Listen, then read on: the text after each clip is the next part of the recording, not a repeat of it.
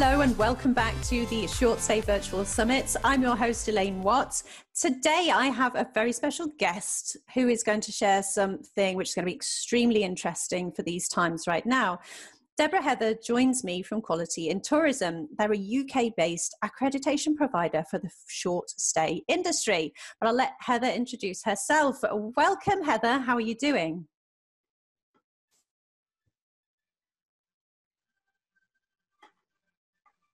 Have you lost me? Or did I call you Heather again? Sorry, I didn't hear what I didn't want. No, I just didn't hear what you said. Okay, Sorry, no problem. It's all right. Sorry. I wonder why that is. I've told, before I come on, I go around the house and get all the kids to switch off any sort of connection to the internet. All right, we'll go again. My end. Yeah. It looks okay this end, okay. But let's just do it again. Let's not worry. I've got 3 green dots. So. Right, do you know what I'm going to do as well? I'm going to write Deborah on your name. Then I can't possibly mess up and call you Heather at any stage. I'm going to get that out of my head now. Right, let's go again. Okay. Hello and welcome to the Short Stay Virtual Summit. I'm Elaine Watts and my next guest is Deborah Heather. Now, Deborah joins me from Quality in Tourism, the UK-based accreditation provider for the short stay industry. Heather, welcome. How are you doing? I'm really good, thanks, Elaine. Yeah, all good. A bit bizarre working from home like this, but it's nice while we can enjoy it as a change and a rest. Yeah. Absolutely. Yeah, it is. It's been a very unusual few weeks. So let's start off by, could you just let us know a little bit about you and your background and what Quality in Tourism does? Sure. So me personally, I'm an ex-hotelier. I ran hotels for just coming over 25 years. Ended up down in the southwest of the UK and wanted a little change. So I joined Quality in Tourism when we ran the Visit England accreditation schemes, which was back in 2014. We ran them until 2017, and we also ran and still run mandatory schemes, which are over in Guernsey, the Isle of Man, and we support South Africa and Jersey in their accreditation as well. So in the UK, we do it on a B2B basis. So we work with businesses and operators on an individual basis, because as many of you will know, that it's not mandatory in the UK. Interesting stuff. Yeah. And of course, there's been a lot of changes quite recently. So things are very new and very different right now. And one of the biggest things that guests have always been very, very aware of is its cleanliness, and it's always the number one thing that people look for, but now even more so, and there's going to be a lot of changes, of course. So how have you seen things evolve and change across the last few weeks, and who's really at the forefront of the changes of developing new cleaning protocols to keep us all safe and travel happy? You will have seen, so many of you will have seen the wider, we don't just take care of the short stay market, we take care of all segments of accommodation and guest accommodation. So we will visit hotels, we'll visit a bed and breakfast, we'll visit a self-catering property. And for those of you that keep an eye on the hotel market, I mean, all of the big boys from Marriott and IHG, Hilton, Accor, Radisson, they've all come out with cleaning protocols. A mixture of different things, I think. Some of them are doing them in-house. They've had specialist advice, but they're getting their properties to operate them themselves. And some of them are employing health and safety companies. So there's lots of different approaches. I think the OTAs have done it. You've seen Airbnb come out with what should be a cleaning protocol. They've got different varying levels of credibility, in my view. I think there's something that's definitely out there, which I will refer to clean washing. And we've all heard of greenwashing. This is the equivalent for clean. Whatever anybody does in terms of upping their ante and making sure they are protecting consumers, it has to be credible. It can't just be a tick list of things that need doing, because if it is, that's behaving, that unfortunately means that we are trusting everybody to behave like a responsible operator, and that doesn't work. And it misleads consumers that things are being checked. for a long time, a lot of the OTAs have used feedback sites for guests that have stayed and measured the cleanliness levels. Unfortunately, that doesn't work, because what proportion of guests are actually really aware of proper cleanliness procedures? They'll be aware in a domestic sense, and therefore they're going to complain when there's loads of hairs in that sink. But something has to go wrong for a guest to complain about a cleanliness level. They won't be looking at it from a health and safety point of view, and we have to do that given the current circumstance. So all I would say is, if you're going to do it properly. You absolutely have to be ahead of the game and doing it as thoroughly as possible. Yes, absolutely. And now let's just have a look at what you were already doing within quality and tourism. And this was the Safe, Clean and Legal package. Tell us a bit about that accreditation. Then we'll have a look at the differences once the new protocols have been added. We'll talk about that afterwards. Is that okay? Sure, yeah. So when we split from Visit England, when we weren't running the schemes anymore, we very much felt that this short stay market that had come up wasn't recognised in any of the sort of traditional star rating schemes or common standards or anything like that. There was no flexibility, and my personal view is that the lines have been blurred between what a hotel is, for example, or what a bed and breakfast is. Certainly the short stay market has really pushed the pace with that, and it's great to see, because you know that as a disruptor, if I think about the whole side of the business as a disruptor, rightly so, it's recognised a part of the market that wasn't available to consumers, and consumers clearly wanted it. But yes, so we came up with Safe, Clean and Legal 3 years ago because it felt like a much better message to consumers than going, we're a 4-star, 5-star. Consumers were using customer feedback for that bit, but they needed something that gave them some guarantees. We did a lot of research, so we did a lot of background work around what regular travellers thought happened within the industry. And whilst the industry is regulated, not everyone follows those regulations, and actually it's not enforced. So this was where we thought there was a gap, and that's why we came up with Safe, Clean and Legal. So we look at the things that basically risk consumers' life and limb.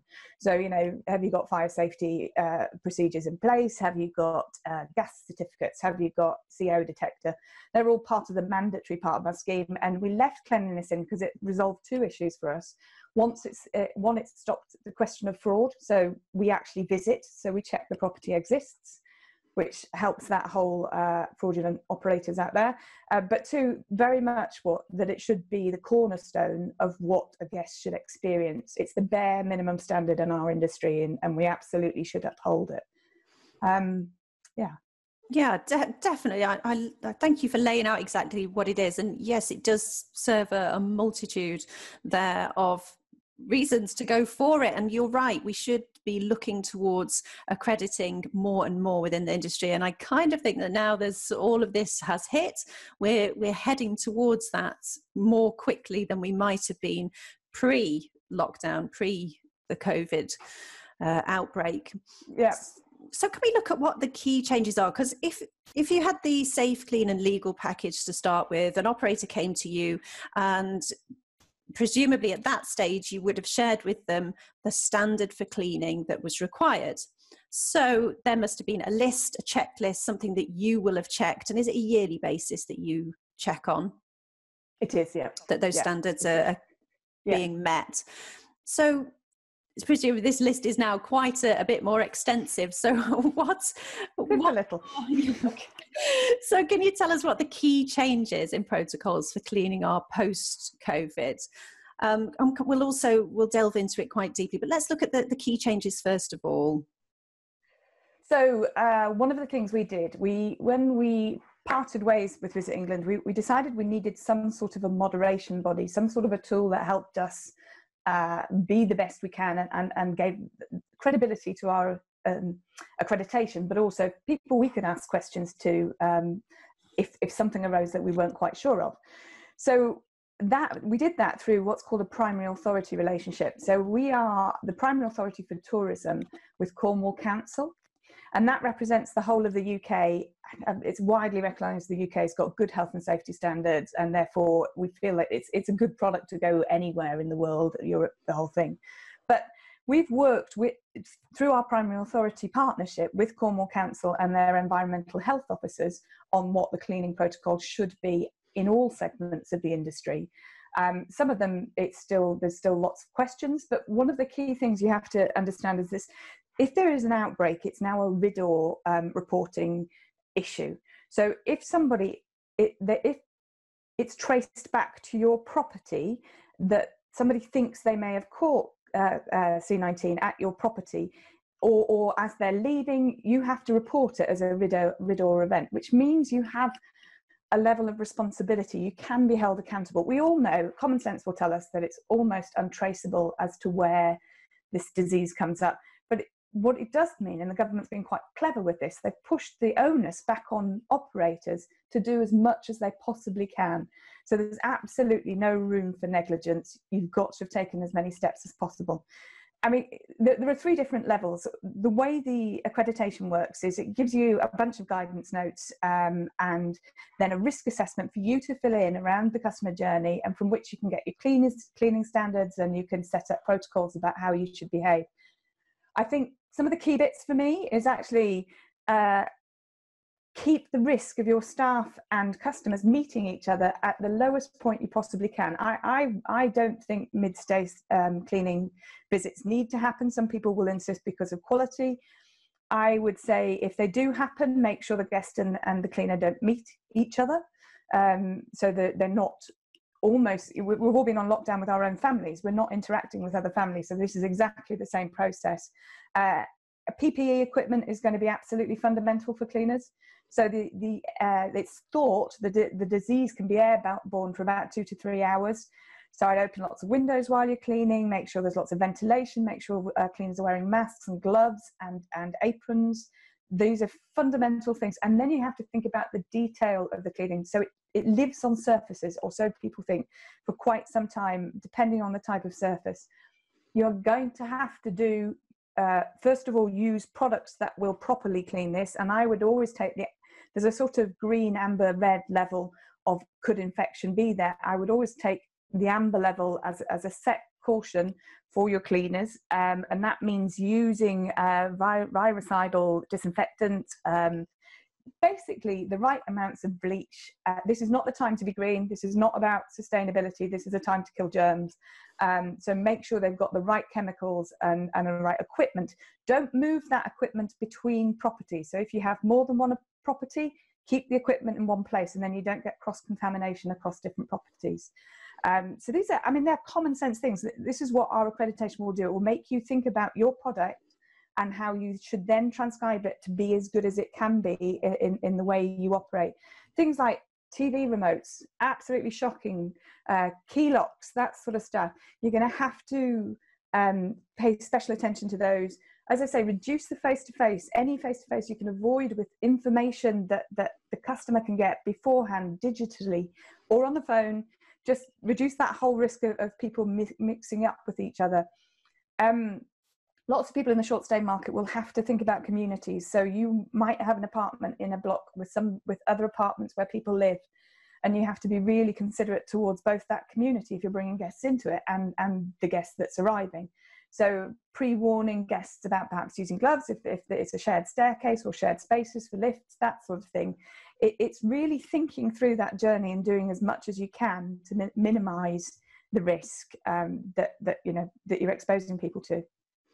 Yeah, there's a lot of new angles to think about, isn't there? It's a complete shift in, you're not just looking at it for the product that's right in front of you and the guest that's going to be coming into the property. You're looking at it from the cleaning perspective, the cleaning team, your own staff members, or yourself if you're considering meeting the guest. And of course, if you can cut all of that out, and as you say, crossing in stairways, shared entrances, there's a whole lot more to think about here. So it's really good that there is a list and somewhere that is just going to be able to help. So it's good to hear that. Now, something I would like to just delve into a little bit deeper is you've obviously been working very closely with the environment agencies. And you said in Cornwall, didn't you? So you found a lot of information out about the hard surfaces and versus soft furnishings. One of the questions that some of the Short Stay Virtual Summit Facebook group members asked was, do you know how long the virus can stay on hard surfaces versus soft furnishings? I think the worry is sofas, cushions, bed heads that might be material, anything that's material based, curtains. How are we to handle that? So there's a few different ways, and the absolute answer to that question is nobody knows. The science hasn't told us yet how long it lives on, or potentially lives on, soft furnishings. My advice would be to take out as many as you possibly can that might be superfluous. So if guest doesn't need it, just take it out. It's the best way to do it. I would think about sofas. If you can think about, they're a bit old-fashioned, but maybe the arm covers for a sofa, that sort of thing, might help. And make sure they're washed at the end of each stay. So have a few replaceable items. Cushions, as I say, if you can remove them. Curtains. It's very difficult. And actually, what you must remember is that the likelihood is you won't get somebody that's infected in there. You might get somebody. The amber issue is that you might get somebody that gets a bit ill, but if they get a bit ill, it's unlikely to be COVID, because otherwise, if they get COVID, they have to stay there. So if a COVID is confirmed or a suspected COVID, they will have to stay in your property and self-isolate for a period of time until they can be tested, depending on the availability of tests and that sort of stuff. So they can't move out. So you have to have protocols in place to maybe move somebody that's in later. I would definitely recommend a deep clean post a COVID visit, so that there are professional companies for that, and I would definitely use them.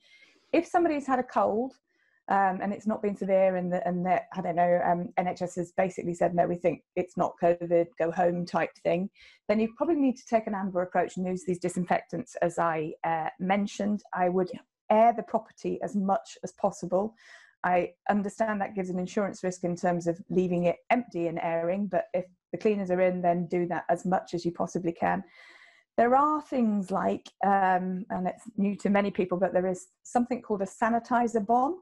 So you basically take it into a room and let it off, leave the room for about an hour, and then you go in and you air the room afterwards because it's chemicals, and then you can go in and clean, and that should have cleaned away the vast majority of infection. And this works for things like norovirus and COVID and that sort of stuff. And actually, we've just found a supplier that can do them for about £10. So it's not quite the deep clean, but it's sort of an intermediary thing that will help support if there is a suspected case or a higher risk. Okay, so those would be for use after a suspected case, when maybe a guest has reported to you that they've had any sort of symptoms. It wouldn't be for between an ordinary change where there's been no symptoms. So changing from one guest to another, or is it something that you should be doing anyway? I think it could. You may decide to do it on a cautionary basis. I don't think it's entirely necessary, and neither does the environmental health officers. But they do recognise that if there is a question mark around it, it might be something that you could do. That said, I go back to my earlier point. If somebody has COVID or the symptoms, they have to stay self-isolating in that property. Yeah. So and you can organise a deep clean once they've gone. Got it. Okay. Something else which has been talked about in a few Facebook groups is the use of ozone machines.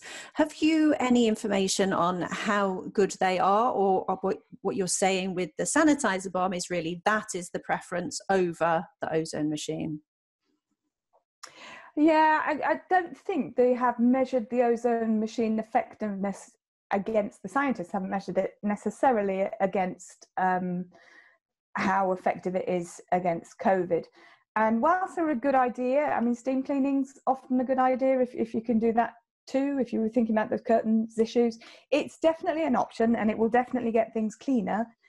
I'm not sure it's entirely necessary, and I think I would always err on the caution if there's been COVID there and get a deep clean, because these companies are professionals at it. And whilst we're asking you to go a lot further than you would normally, these are specialists, and you want them to protect they will protect themselves, which I'm not sure you can always do for yourself or your staff necessarily. Got it. Okay. So someone that is looking to make sure that their property is safe, clean and legal and wants to work with you, how do they go about that? And what is it, how do you help them make sure that they're doing it right? Because it's not there's tick the box, Deborah's come around and said, no, that's it, you failed. It's different to that, isn't it? So tell us a little bit about the process. It's more of a partnership.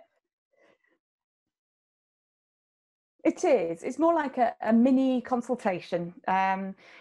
What we do is we use our years of experience and all the advice we've been given from environmental health. I mean, our assessors are fully trained as well, so they'll know what you should do. What we do is you basically apply online or contact us online, and we give you the application form, we take your details, that sort of stuff. You sign up to the accreditation, and then we send you guidance notes for your segment. So while self-catering might be quite similar to service departments, and service departments might be quite similar to the short-term rental market, each one has its own nuances. So we've written separate guidelines that cover each one, and then try to cover off individual bits of it. So as I said, the shared entrances is probably slightly different to, say, a self-catering in the middle of Cornwall that's just a standalone house or whatever. So we've nuanced them around the industry. With your guidance notes, you'll get a checklist, and then you get a risk assessment, which is basically for you to work through around your individual property, and for you to work through all of those points that you need to consider to mitigate any risk. So it's on one side, it's got everything you might do from arrival, and then on the other side, we give you a list of key points that you need to consider. And the whole point of this is mitigating risk. I think people are looking to the government for absolute answers, and we're not going to get them. They're not going to come out with definitive things we should and shouldn't do. The whole point of the RIDDLE scheme is about doing as much as you can, as best as you can, to just navigate around and mitigate against any negligence claims. So the whole point with a risk assessment is that it proves that you've considered all of those bits and pieces, and then you just translate that into a cleaning regime, and then you go. So you upload the risk assessment up to us. Our assessors will do a desktop review. They may give you a call if they've got a query, or if you're not feeling confident that you've mitigated something, they may come back to you and ask you and help you through that point. But then we just make an appointment to come and have a view and check that it is properly scientifically clean, not just domestic clean, so that you're good to go. And all we ask you to do after that is just to keep on with that cleaning regime to make sure it's as good as it can be for each guest. Okay, and how does that test work when you are able to visit? How are you able to differentiate between a domestic clean and a safe clean and legal clean? I mean, there's obviously detail that we look at in terms of the areas people normally miss or that sort of stuff, but we are using swabbing machines as well to check that things are properly disinfected, and suitable for the next guest. Brilliant. Okay, so it really gives feedback straight away to you as if your protocols are going to be robust enough moving forwards, and that's what it's about. It's not about, no, you've done it wrong. It's about, this is how you can improve, and this is how you can do best moving forwards. Yeah, you're signing up to a critical friend supporting you from moving from A to B, I guess, is kind of the nicest way to look at it. Yeah, and I think that's really good to know, because that is something that definitely sort of left over from the past. Somebody with a clipboard could be the thing that people are conjuring up in their minds, coming around going, no, looking down their nose. And that's really not the case. It's we're all working together. We're all part of the same industry. We all want the best for everybody that's involved in the industry. Yeah, and I think even by signing up, you're showing a commitment to do it. I mean, there are other online accreditations, and some that I know that are coming that are literally digital translations. And I go back to my original point about the OTAs and some of the big groups. Actually, if they're not checked, people could just literally tick a box and not carry it out, and that's not going to help any of us in terms of consumer confidence. No, not at all. Well, let's let's just have a think about how important you think it will be working with a standard body such as the Quality and Tourism Benchmarking be moving forwards post-lockdown. I think the STR agency is quite it's interesting, because I was thinking that poses the traditional agency, the traditional market, is there more risk in one or the other? In one way, they're both the same. So quite often people come into STR from a digital background. It's a modern way of operating. It's a modern way of letting guests stay in properties. And they don't necessarily come from a hospitality background. But that said, even some of the older school hospitality operators won't have seen cleaning protocols like these before. So I think it just shows a commitment, and I think it's going to get more and more important, because as consumers realise what risk they could potentially be at, they'll be looking for stamps of approval. Unfortunately, going back to what I just said about some digital schemes, I think they will get misled at first, but I mean, the press is going to be on this. The press is going to be all over this in terms of what's credible, what isn't, and people are going to listen now, because they thought we were being checked before, but we weren't. So I think that's just going to make a difference. Yeah, no, that's going to bring that to the forefront, isn't it? That essentially it is a fairly unregulated industry. It's down to the individuals to do the right thing as business owners, which we're very lucky that most of the industry is very, very good. Most of the industry's in it because they want to provide hospitality, and that does show through. But yes, this is really important. And as you mentioned, from the guest perspective, let's have a look at that now. From their perspective, how do we communicate that our property is being credited with the new Safe, Clean and Legal, including these new COVID-19 protocols? How do we share that on the listing sites? Do the OTAs allow a logo or a badge? What's the best way to communicate it? It's a very difficult one. You can put our accreditation on the picture side of the OTAs. Many of them are not keen on having any other qualifiers other than their own, and I think they're going to have to rethink the way they operate. But they've also got a worldwide issue. So whilst we're doing this in the UK and Europe, we haven't rolled it out in the rest of the world yet. So they can't accommodate every single type of accreditation there are in different countries. So I do recognise they have an issue with that, but they have been very firm about pushing everything back to the digital route in the past. I think they really will have to reconsider their position. The other thing that says is, though, your own marketing is going to be much more important, because people will be looking for guarantees. So they'll be looking about you having it splashed all over your pages wherever you host them, in all of your information in your emails. One of the things we're going to do, and we should have up and running by the end of May, is a check my room type website for consumers to go and check to see who's been accredited as well. And there's absolutely no financial gain. There's no way of booking, nothing like that on it. It is literally about look for a property with these marks on, and we hope to gain some momentum in that way. That's a great idea. That's really, really good. Interesting. So that again puts another level of trust in for guests who are wanting to book. So it is really a case of just being open, sharing this is what you're doing, using your logos wherever possible, where allowed. And as you say, I do think the listing sites are going to have to rethink allowing people to make it clear that they are accredited in some way, shape or form. I think that's going to be very, very important moving forward. So on that note, do you think across the board that there's going to be more of a push for regulation and accreditation across the industry, not just in cleaning? I think this will go a long way to supporting those that want a registration system for the industry. I think in due course, when we're able to concentrate on something else, this will become an answer that people will say.